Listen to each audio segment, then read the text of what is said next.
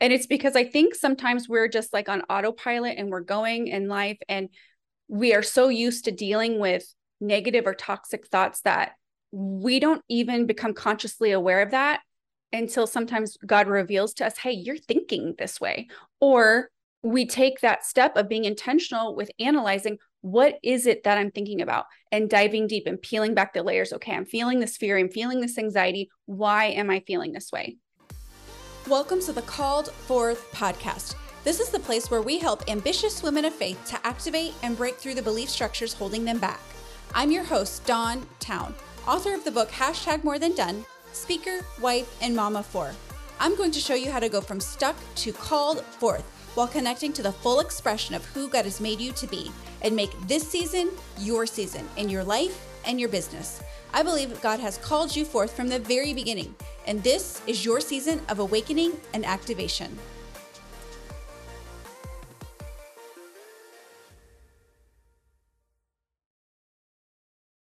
I don't know about you, but I went through so many years of feeling stuck by the 4-letter word fear. It really crippled me, paralyzed me in so many different ways, so much so that I wrote a devotional, and the very first chapter of the book that I wrote, #MoreThanDone, I covered the topic of going from fearful to fearless. Now, that's not to say you never deal with fear, but there is a healthy and effective way to move through fear. My personal story with fear, I could probably trace back to when I was young, because as we grew up, we all deal with a certain level of fear, going to school for the first time, going to junior high, high school, 20s, 30s, starting a new job. There's all kinds of scenarios that come up where we start to have to deal with fear. But where fear really, really crippled me was around the subject of starting a new career that I felt like God was leading me into. I felt like He was leading me towards public speaking. And I was really, really afraid. I was afraid because I felt there were things in my life that disqualified me from public speaking. I just felt like there were certain storylines of my life that I didn't want to discuss or that were just really traumatizing. And I felt like, okay, well, I can't move into the public speaking genre because maybe it means that I'm going to have to talk about like the deepest wounds of my life.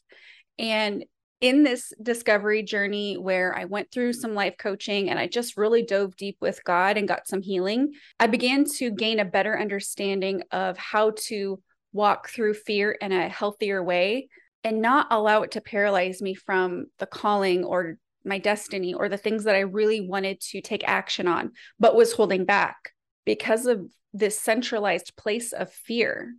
And so one of the things that, I really struggled with was maybe not getting the messaging right when I delivered a message, just feeling like, what if I say something wrong or I don't say it right?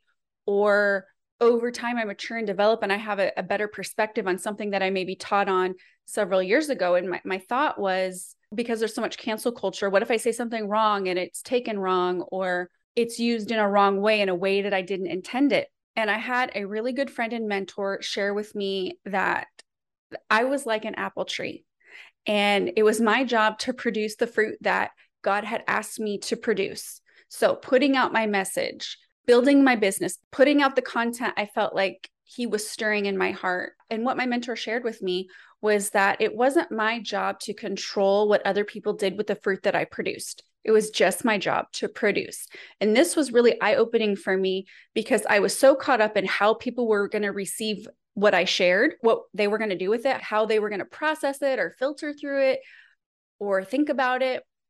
And when she really challenged me to just release that part of it, it really was like a weight that dropped from my shoulders, that I no longer had to worry about whether or not I got it perfect or got it right or how other people would take it, because everybody has a filter. So you could say something in just the right way, and depending on what the other person's experience was or how their day was or what time in the day they heard whatever it is you delivered, they may or may not take it in the way that you intended for them to take it.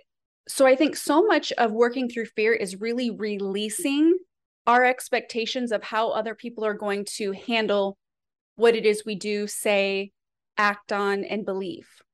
Really ultimately letting go of control, the things that we can't control, which is other people's perceptions, And a lot of times we don't move forward into what we feel like God is calling us to because we're worried about failing in front of people, being judged, being criticized, being misunderstood.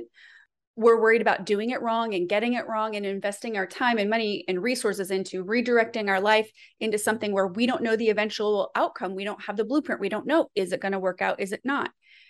And so we hold back because we don't have those answers. And we can live in this place of anxiety and fear rather than moving forward perfectly and perfect. And I will be the first to tell you this is not easy, and I haven't walked it out perfectly.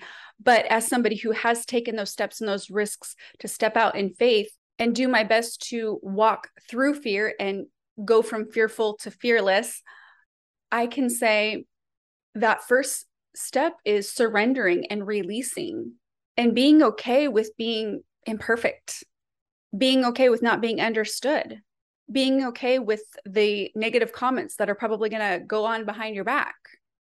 And if you are somebody who struggles with perfectionism, like me, I'm raising my hand here, that's not always easy. It's actually really, really hard, but it's not impossible. And I think walking through this partly comes through renewing our mind. The scripture that says, do not conform any longer to the pattern of this world, but be transformed by the renewing of your mind. Then you will be able to test and approve what God's will is, his good, pleasing, and perfect will. And I believe renewing your mind isn't just something that comes like, oh, occasionally. Renewing your mind is something you have to do like on a regular basis. It's got to be this regular thing that you make a part of your life, because you're going to have doubts coming at you. You're going to have negative or toxic thinking coming at you on a regular basis. And if you make it a habit to renew your mind and really take regular inventory of what you're thinking about, you are going to move through this process of walking through fear in a more effective way over time as you make this aspect of life, renewing your mind, a regular thing. And when I say taking stock and inventory of what you're thinking, I'm talking about really paying attention to the thoughts that are on repeat in your mind, because sometimes we can be thinking things over and over and over again without even realizing it. And you might think, well, how do we do that? How do we not realize we're thinking about something? And it's because I think sometimes we're just like on autopilot and we're going in life and we are so used to dealing with negative or toxic thoughts that we don't even become consciously aware of that until sometimes God reveals to us, hey, you're thinking this way. Or we take that step of being intentional with analyzing, what is it that I'm thinking about, and diving deep and peeling back the layers. Okay, I'm feeling this fear. I'm feeling this anxiety. Why am I feeling this way? And then evaluating, what have I been thinking about? What has been consuming my mind? What's the core thought that is behind this fear and this anxiety? And that really just leads back to you doing that inner work and taking the time to be intentional with your thought life. In my book, #MoreThanDone, I talk about dismantling fear and what that looks like. A good friend of mine shares this analogy. I'm not sure if she coined it or she heard it from somebody else, but like if you have a gun and you take apart that gun piece by piece and you lay it all out on a table, that gun no longer has power. All the pieces aren't together. All together, it's very powerful. But if you spread the pieces out all over, it can't do the harm or the damage that it can do if it's all put together. It can't do what it's intended to do. So if you think of dismantling fear in the same way, where you take it apart piece by piece and really analyze each part of it and hold it under the light of scrutiny, it helps that fear to become less powerful. And I talk in the book about taking the power back from fear.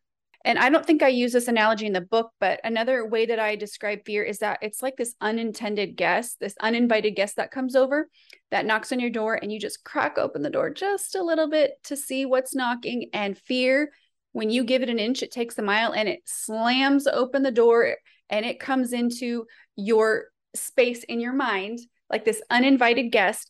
Fear completely takes over that space in your mind. It just completely infiltrates until all of a sudden you are left with this teeny tiny space in your mind to really live and be, because fear's overtaken everything. If you think of fear inside of an apartment, it comes in, it just puts its stuff everywhere, and you no longer have any living space in your apartment. You're just like in the littlest corner, this littlest space of your apartment, because fear's just ransacked and taken over So if you can really dismantle fear and take it apart piece by piece and really look at, why am I afraid? What aspect of this fear is holding me back? Is it the fear that I'm going to fail, that I'm going to get it wrong, that people aren't going to understand it? Is it the fear that my life could be in jeopardy because I make a wrong decision? What are the layers of that fear? And then I talk about how you envision yourself as fearless, because when we are filled with fear, it's really hard to see a vision of the future or what you look like outside of that fear. But if you can paint the picture of what the fearless you would look like, it really helps to make that picture of the fearless version of you so much closer, in the sense of, sometimes goals feel very far off in the distance. They feel so far away, so far removed from whatever your current circumstances are.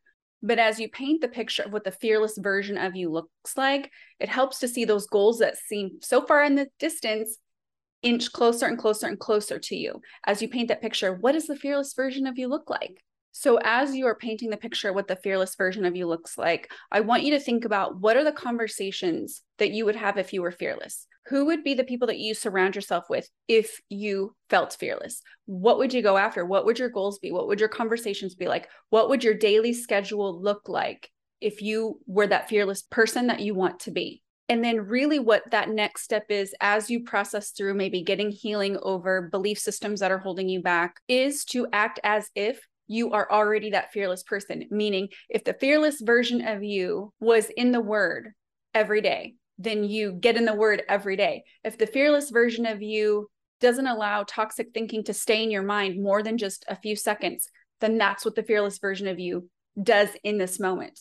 If the person that you want to become wants to be in a completely different career, and what she has to do in this moment is work and side hustle while she works her full-time job, then that's what you do. You don't have to wait for things to perfectly line up or for you to feel ready to do it.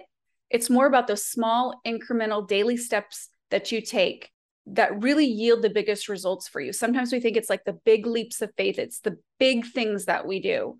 It's the big opportunities that are given to us or that we discover along the way. But really, it's that daily consistency of working towards where we want to be that ultimately yield that result of going from where we are now to where we want to be, bridging that gap. It's the consistency. It's the daily small things that feel mundane and not sexy and just regular. It's the daily habits. The other aspect I dive into with becoming fearless is really changing up your language, how you talk about things. I talk about affirmations, declaring, I am fearless. I am walking in fearlessness today, or I'm walking through fear today. I'm not letting it hold me back. Being specific. If you find yourself filled with anxiety and fear, just taking over in your mind immediately and saying, I will not live under this fear. God has not given me a spirit of fear, but of power and of love and of a sound mind. And just immediately taking control when you notice those thoughts are coming into your mind. And I will tell you, I don't believe fear is something that, once you deal with it, it never comes back at you again. But what I do think happens is when you learn to effectively deal with fear, you catch it that much more quickly when it comes on you. And then as you go throughout your life and you get into new situations where fear starts to come at you, because you reach a new level, you take those strategies and those habits that you have developed to work through fear and you apply them in the new scenario that you're in. And I believe over time, God helps us to develop new strategies. He helps us to develop techniques that work for us, because I know that out of everyone listening, there's probably many people who have said, I've tried this, I've tried that when it comes to fear. But as we continue to seek God's heart and claim his peace, I believe he reveals strategies and techniques that will work for you in your unique situation and your personality. I was talking to somebody recently who, I had given them some ideas and thoughts on how they can work through fear and anxiety. And she was just like, I've tried that. It doesn't work for me. I don't understand why God's not hearing me. If he really loved me, he would not let me battle this for so long.